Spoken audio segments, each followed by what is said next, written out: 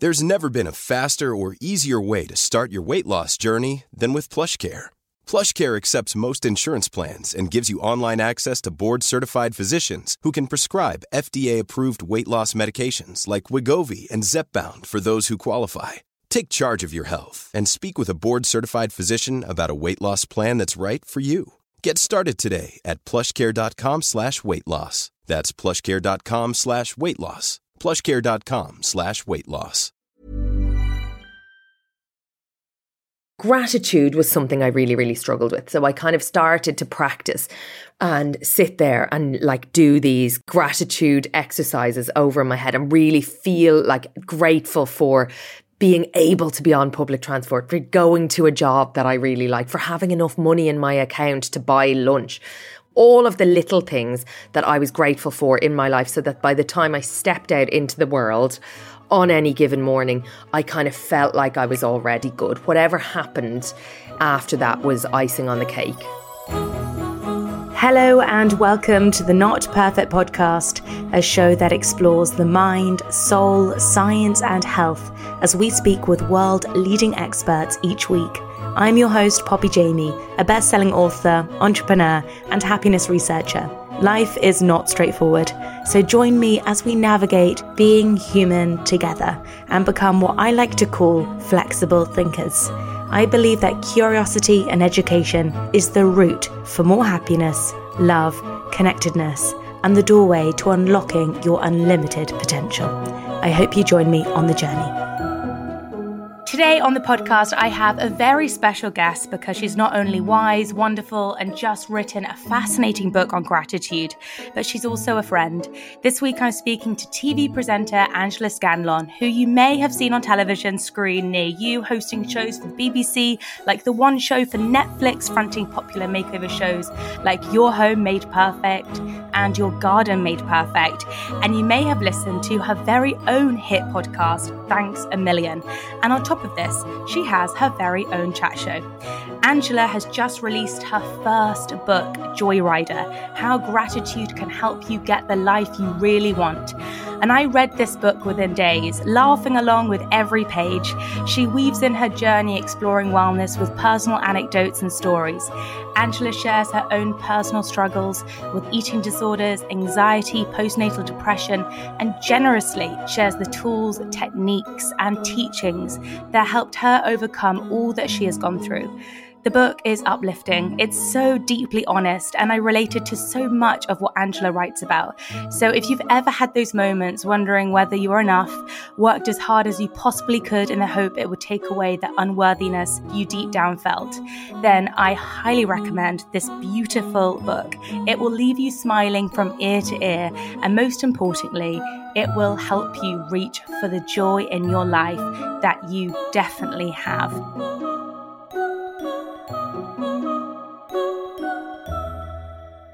What is a favourite quote you return to often and why? This made it into the book, and my dad, okay, he's from the west of Ireland. He is not like has not read a self-help book in his life. This is not his shtick. He's not even read this book. But he consistently, when we were growing up, more so in teenage years onwards, if we would think, oh, will I do this or will I try that? He'd say, go for it. You could be dead tomorrow. And I remember always thinking it was such a like grim, negative kind of thing to say. And now I realise that it's probably the basis of a Buddhist philosophy. And I think that kind of sense of being in touch with your mortality and the fact that we're not here forever and that it could all be gone tomorrow is so freeing in many ways. It's like, do you know what? I have, and you'll know this more than most, that like struggle with perfectionism is so debilitating. It stops you from doing things until you're ready, which you're never going to be ready until you start. You don't want to do things then unless it's, fully formed or good enough, which is, an ever-changing goalpost. And somehow I keep finding myself now going back to, you could be dead tomorrow. And it's like, jump off the cliff, go for it, because we don't know how long we have. Well, if anybody was looking for a sign to do something, I hope that quote is it for you today, if you are listening. What is a life lesson you've been reminded of recently?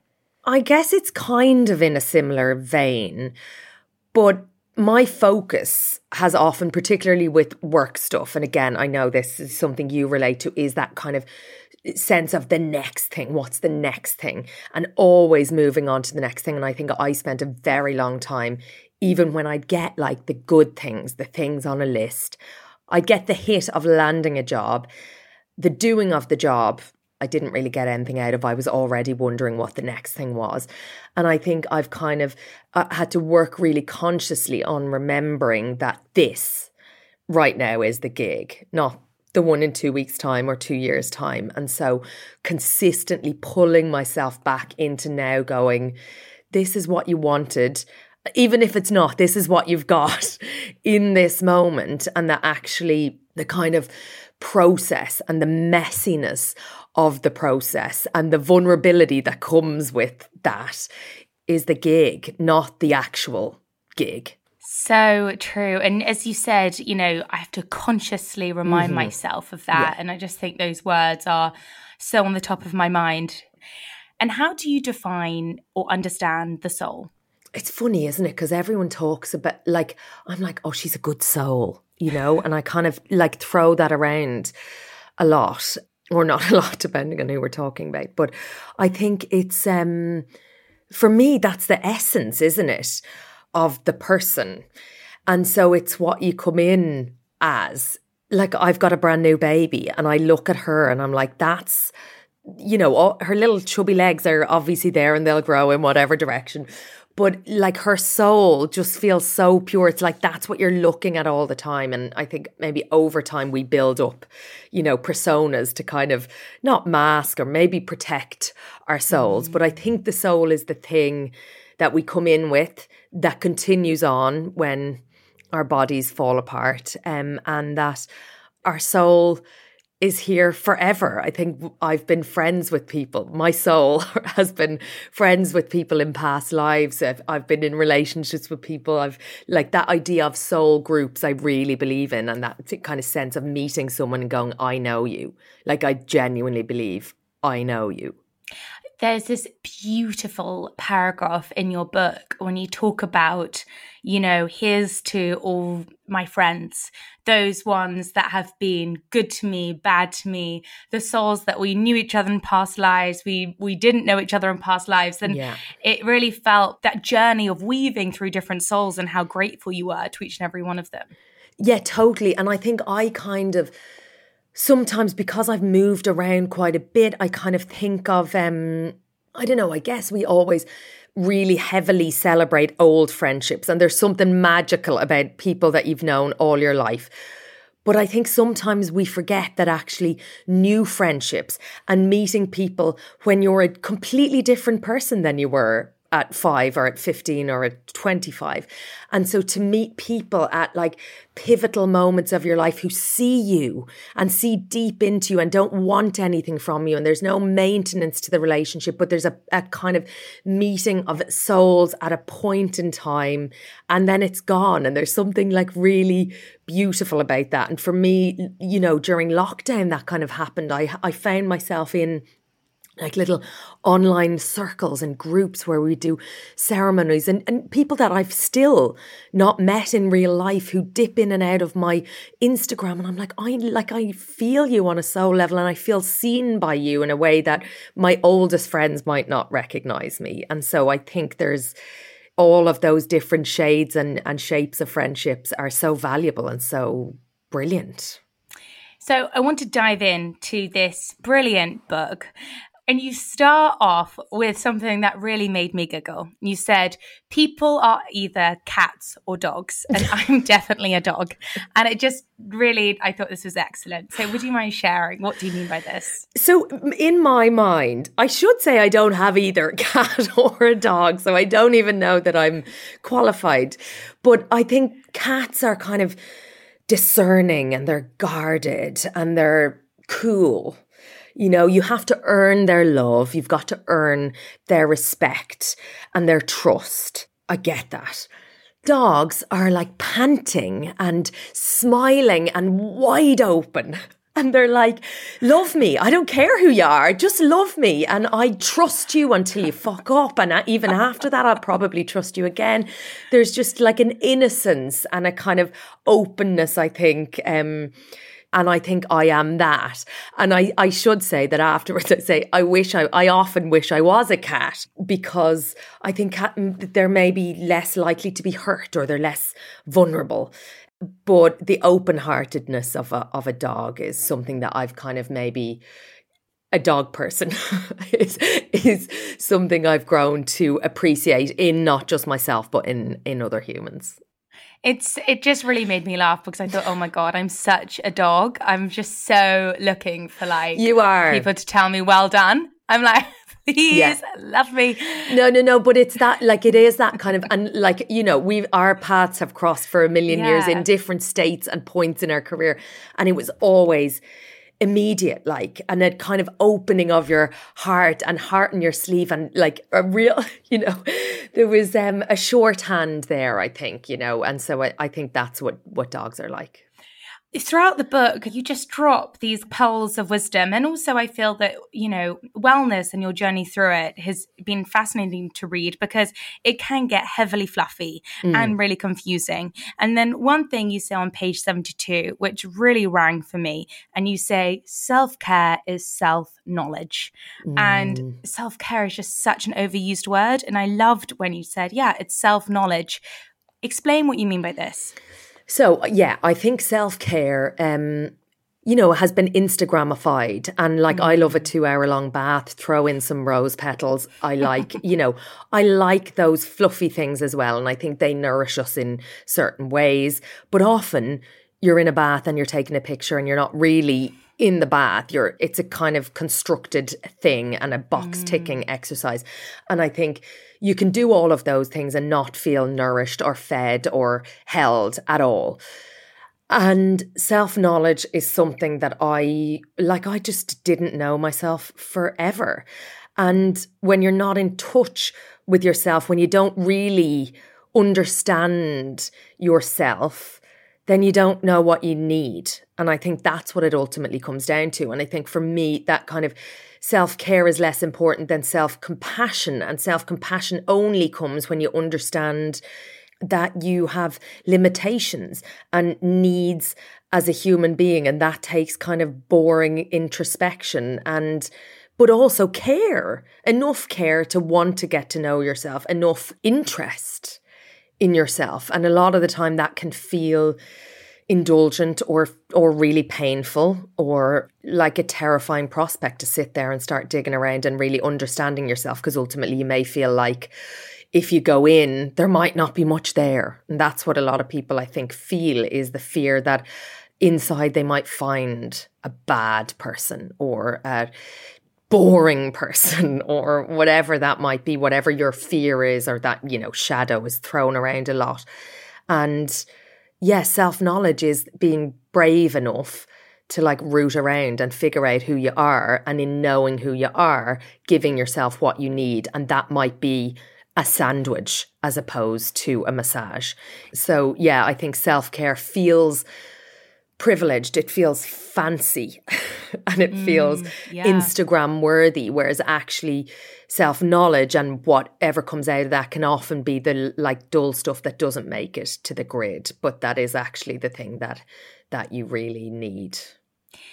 Obviously, you've been on a really long journey of self-knowledge yourself. Where did that start, and what has actually really helped you get to know yourself at a soul level? Where did it start? Like, it's been really long, and there's been kind of, I think some people will have like a very clear rock bottom. For me, there were multiple points which I just kind of plowed through.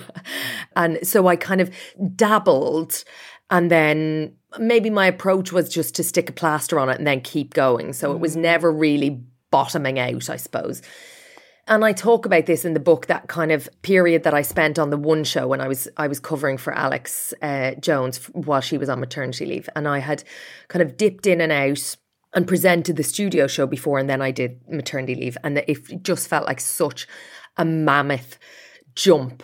And I just wasn't really prepared for it at all. I wasn't honest about what I needed. I didn't know what I needed. And that's part of it, was that I kind of put myself in this position where I was so out of touch with myself and my needs that it was quite reckless almost. I put myself in a position where it could have been really detrimental to my career. But more than that, on a human level, I was in a position that should have been like the win. It was a huge coup, is what it felt like from a career point of view, to land this big show in front of however many million people every night. And I just felt really, really miserable, really overwhelmed. And like there was no sense of joy. There was no sense of accomplishment. There was no sense of pride, I guess. And I'd worked really hard and I thought, this is the win. This is much more than I kind of had hoped I might get to. And I feel nothing. That was a really terrifying point to get to in my mid-30s, to go, I've done it in my head, what it was. And I just felt really hollow and numb and nothing. And so that was a kind of kick in the arse for me to go, right, I don't think the work stuff, obviously I'd been told it and I'd certainly read it before, that kind of search and that drive for validation and all those things that live outside yourself are ultimately not going to really fill you up. But I thought, fuck them, they don't have a shiny job like me. I was like, whatever, losers say that. So I just naively ignored all of it and thought I'll prove them wrong. And I didn't. So that was one of those points. And then I continued on and again got other jobs, but felt so I would eventually land and feel something. And then I had my daughter, and that was just the turning point for me, because I kind of I just couldn't really sit with myself. I was on maternity leave. I was looking around at people in this, quote unquote baby bubble, feeling this love. And I genuinely, until this time round, was like, that is absolute nonsense. That has never happened. That does not happen, because my experience was so different. And I was kind of frightened by my experience, I suppose. And it's not that I didn't feel love, but I just didn't really feel much of anything at all. And so I thought, okay, I really need to sort myself out. And I thought this wasn't a professional thing. This was a personal, one of the hugest, most life-changing, what should be the most joyful experience of my human life is, creating a little being. And even though up until that point, I kind of didn't give myself the gift of therapy, I was like, okay, I mean, for her sake, I need to get to the bottom of this, because I was like, whatever this is and however I'm approaching life, I don't want her to inherit this. And I kind of was aware of that. So that became the real driving force for me. You're so vulnerable and honest how you talk about how you're feeling, especially in those first few months after having a baby, which feels actually a very new conversation for mums to finally be bursting this bubble of it's not all glorious sunshine and smiles. Can be a deeply lonely experience. And, more and more do I question whether actually it's the system that we're in, the culture that we have created for women that is making this experience harder than possibly ever before. What are your thoughts about that? Yeah. And I mean, I know I sound like a granny to blame everything on Instagram, and I don't think it's the case, because actually I think that's just a kind of magnified version of it. But there's so much pressure. There's so much pressure on us to have it all. And the truth is that you can't. The realization of that is really galling and really maddening. It certainly was for me, because I kind of thought, of course I can have it all. And so my version of having it all was having a baby, going back to work and continuing as I always had. And there are payoffs for that, having it all and going back to work means you are not with your baby. And like, that's a reality of life for financial reasons, for self-fulfillment, for all of the reasons. But it's knowing that there is a trade-off and that it might be short-term or it might be long-term. You might be able to fill in the gaps later. You might not have a choice. And there's so many different shapes, I suppose, that takes. But to create a notion that we can have it all with absolute ease, it's dangerous, actually, because it puts so much pressure on people to just assume that if they don't have that and if it doesn't feel easy and effortless and fucking fabulous, then they're doing it wrong, you know, when they're like, failing at it, or they're defective. And I think so many people operate with a kind of hidden belief that there's something wrong with them, and then they become parents and the fate of their children is in their hands, and they're like... There's never been a faster or easier way to start your weight loss journey than with PlushCare. PlushCare accepts most insurance plans and gives you online access to board-certified physicians who can prescribe FDA-approved weight loss medications like Wegovy and Zepbound for those who qualify. Take charge of your health and speak with a board-certified physician about a weight loss plan that's right for you. Get started today at plushcare.com/weight-loss. That's plushcare.com/weight-loss. plushcare.com/weight-loss. Hey, it's Ryan Reynolds, and I'm here with Keith, co-star of my upcoming film, If, only in theaters May 17th. Do you want to tell people the big news? All right, I'll do it. Sign up now and you'll get unlimited for $15 a month and 6 months of Paramount Plus Essential Plan on us. MintMobile.com/switch. Upfront payment of $45 equivalent to $15 per month. Unlimited over 40 gigabytes per month. Face lower speeds. Videos at 480p. Active Mint customers by 531.24 get 6 months of Paramount Plus Essential Plan. Auto renews after 6 months. Offer ends May 31st, 2024. Separate Paramount Plus registration required. Terms and conditions apply if rated PG. Oh my God. I'm going to be found out now. The other conversation which you share in your book that I really do not see enough is talking about eating disorders, because it's, again, something that we all like to hide underneath the table. And I've had years of like disordered eating in different ways. It's something that feels like having a baby feels so normal. So how on earth, they're so subtle in many ways. Yeah. Why was it important for you to bring that into the book and share your story? So I think from a selfish point of view, I kind of felt like I was presenting two versions of myself. And that part of me was, so, you know, it was 15 years into a greater or lesser extent, depending on my state of mind or whatever at the time.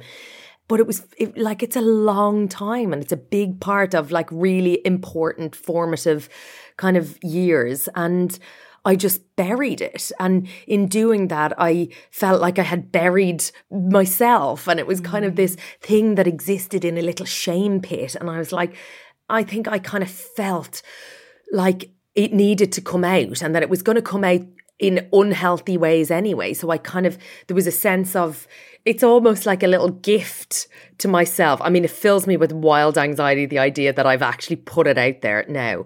But it's like, okay, I'm no longer going to allow it to feel like this shameful, hidden little secret. And then I guess, you know, for my younger self, and when I was in the depths of it, and it's very isolating, and it started with bulimia. It started almost like as an experiment, and then progressed, and it kind of flitted between bulimia and anorexia, and disordered eating generally. But I remember as a teenager in the depths of that, and in my early 20s, kind of watching Karen Carpenter, like a biopic, and seeing her, you know, die from the results of her anorexia. And then the other depiction of an eating disorder was Geri Halliwell, when she wrote her autobiography, and she talked about her, and hers was more bulimia, although anorexia definitely as well, I think. But she talked about being at a party in George Michael's and going through his bin, and it was this kind of like feral, out of control compulsion.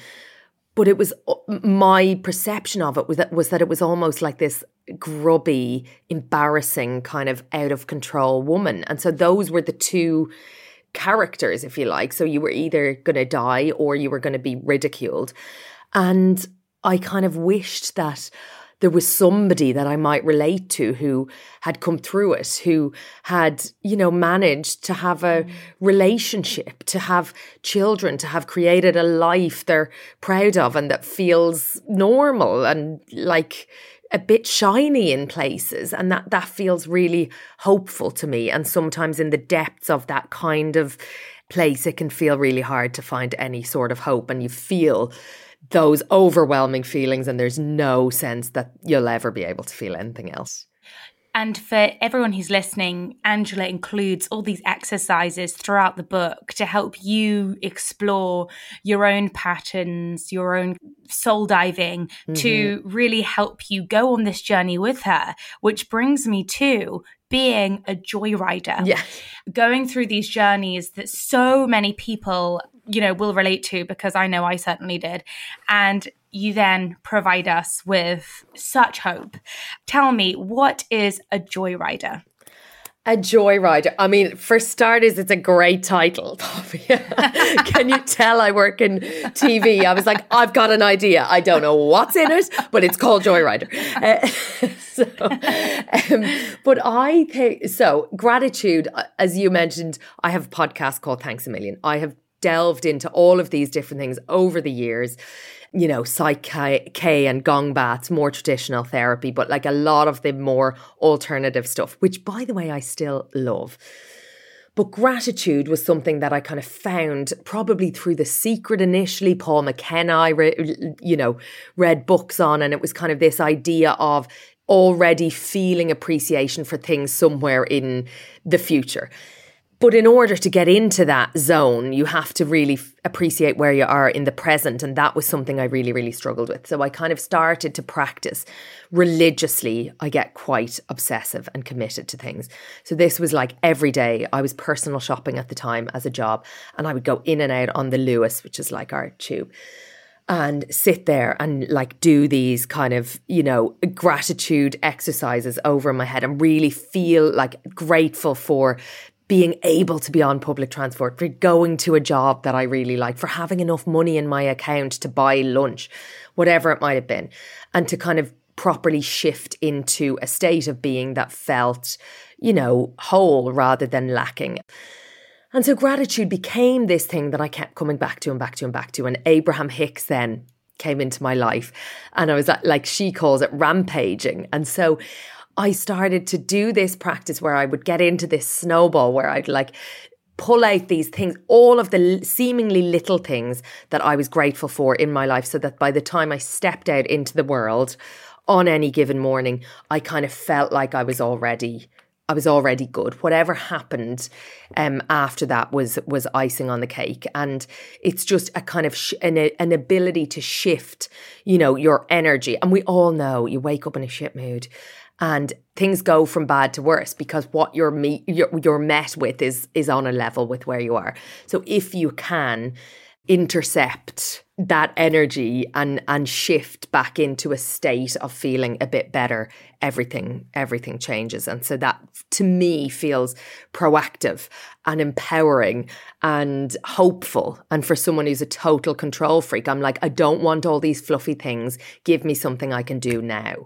And I think so much of the wellness industry is built on selling, you know, product, and gratitude doesn't. You don't need any money. You need a bit of time, but you don't need any stuff to do it. You're so right. I mean, the science behind gratitude is absolutely phenomenal. Helps you sleep better. Yeah. Every perspective you possibly have in life, it can change so quickly.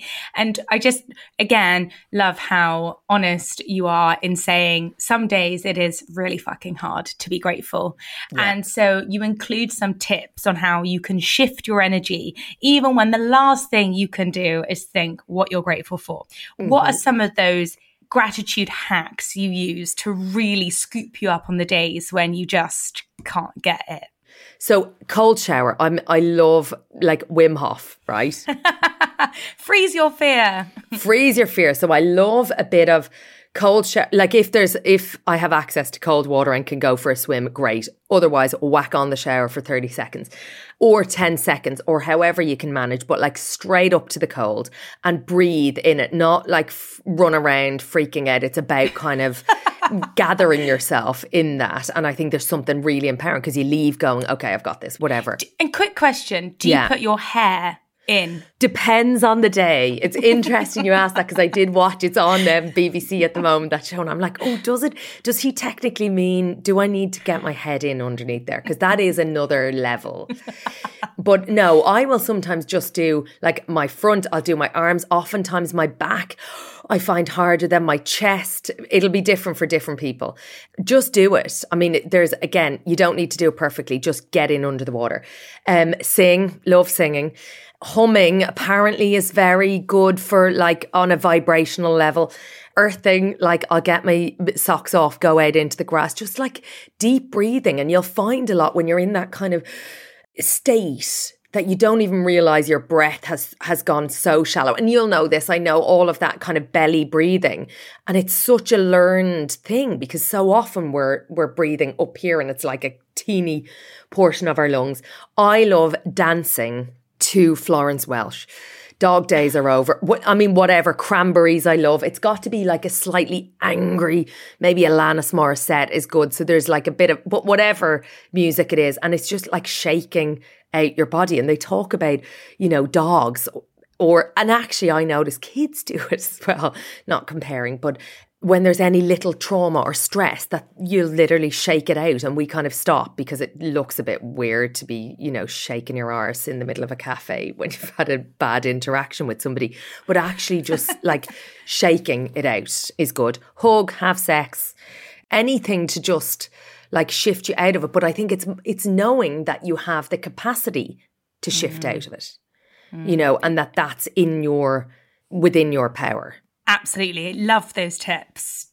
What I appreciated too is the discussion you have about celebrating your joy unapologetically, because this is a really interesting point. And I know we've got American listeners too, but in England, there is a lot of conditioning around almost concealing your joy, hiding your joy.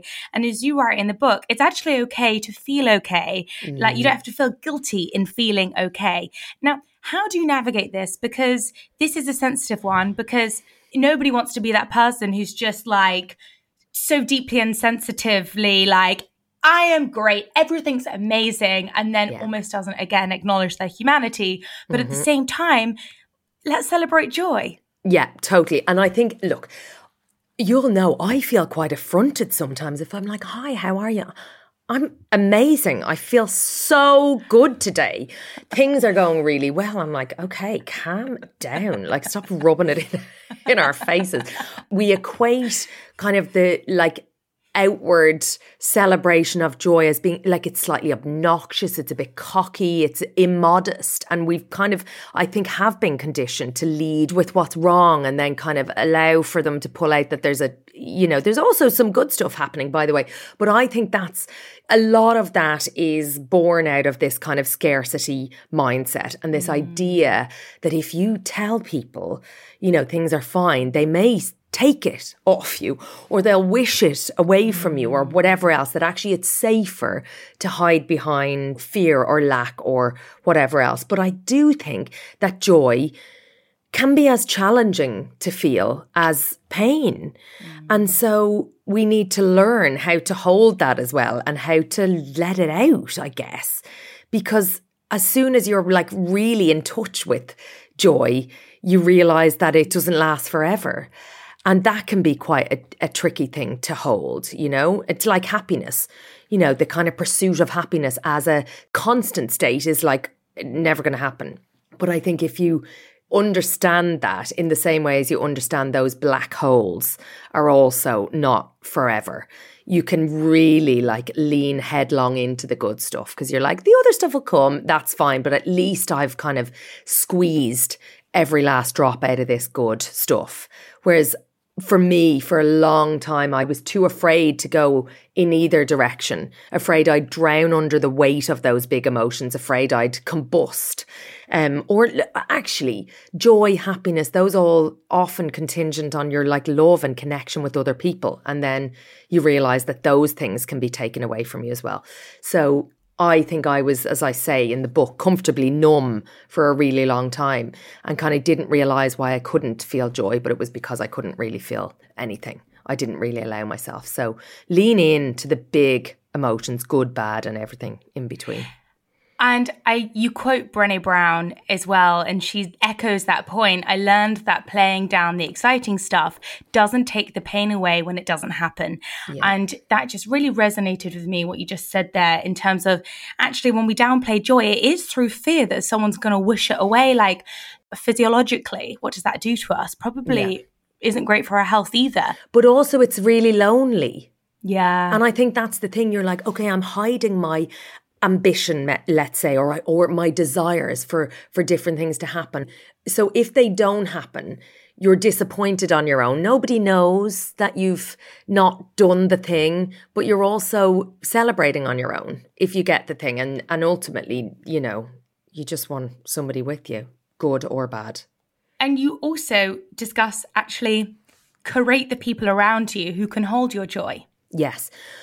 I'm big on curation, and that sounds really obnoxious, actually, because it's like, that's not how life is. And I actually don't believe in just discarding people. I know there's a lot in the spiritual now world around getting rid of toxic people in your life and as if, you know, you can just kill your brother or get rid of whoever has like given you a wrong look or said something that doesn't feel right in any given moment. And I don't think that there's growth in that. I don't think it's how we're supposed to relate and live with each other. I'm not saying if there's somebody who's consistently bringing awful things to your life, then obviously draw a line under it. But I think curating, this is more about the idea that we live on Instagram. We have to have all of these influences and we're powerless. And I think Instagram can be like an amazing place where you can look at people that expand you, that make you feel hopeful, that make you feel seen, or that teach you things, that inspire you things. And you can literally like unfollow it. It blows my mind that people don't just unfollow people that make them feel like shit. And that's not to say you unfollow people that trigger you, because actually there's a lot to be learned from those people. And so, you know, it's navigating whether you're able for that, whether you really want to confront that in this moment. Otherwise, unfollow, put them on a list, go back to them later if that's what you want to do. But it's like you're able to decide who you surround yourself with in the physical world, but also in your online world. And that can be as lovely or as awful as you choose. I totally agree. And I think this leads on to how you finish the book, talking about the joy in surrendering. And you say something which again really made me laugh. You said, none of us really have a clue what this life is all about. And in a way it made me exhale, because I suddenly was like, allowing ourselves to even let go of thinking that we've got this sorted or under control is actually deeply joyful. Yeah, it is. So you're like, we're all flying blind here. Nobody has like any idea. And there is a quote in the book, and I won't be able to remember it off the top of my head, but it's like something like, the bad news is you're falling through the air, nothing to hang on to, no parachute. The good news is there's no ground. But I think that. Surrendering to the fact that we have like no idea. And that actually that's okay. And that maybe we're not even ever supposed to know. Like that idea that, you know, I kind of came to like self-help, the books, the therapies, all the modalities, even, you know, more traditional therapy with this notion that I would ultimately be fixed. And like, I'm not fixed. And the more I know myself, the more I realize I need to, you know, there's more there. But actually that can also be like quite an amazing and exciting thing as well, rather than a terrifying thing. And so the idea that we're all kind of just aimlessly flying around gives me more comfort than fear. Gosh, when we release our need to control, and that obviously leads into perfectionism and these crazy expectations that we have for ourselves, that we have for others, when we're able to let go, and you teach people kind of how to in the book, so much joy, so much more joy awaits. I know. And often that control comes from the fear that if you don't keep pushing, nothing will happen, nothing will come, nothing good will come. And sometimes the idea that maybe there's something bigger at play and that there's actually greater things in store for you.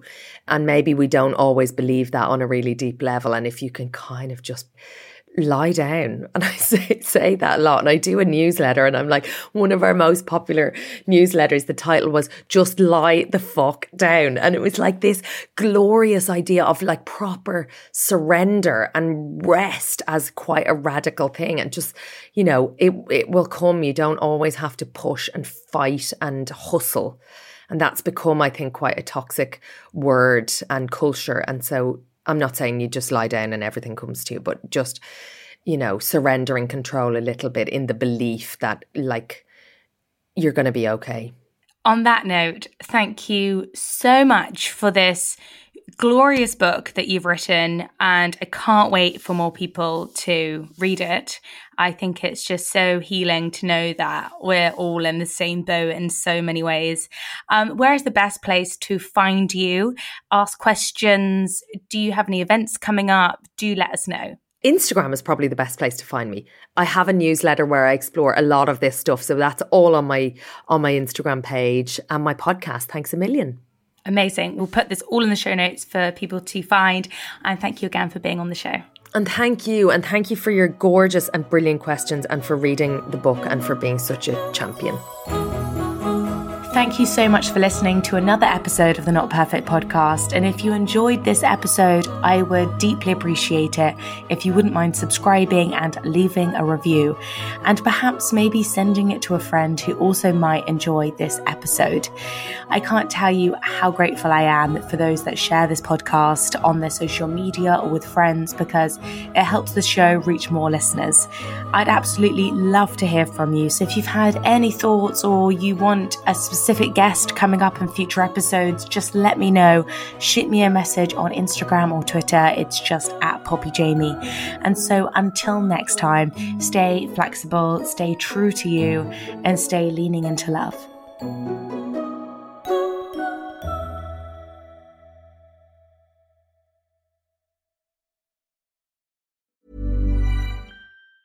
Ever catch yourself eating the same flavorless dinner 3 days in a row?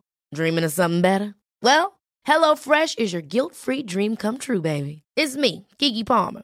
Let's wake up those taste buds with hot, juicy pecan-crusted chicken or garlic butter shrimp scampi.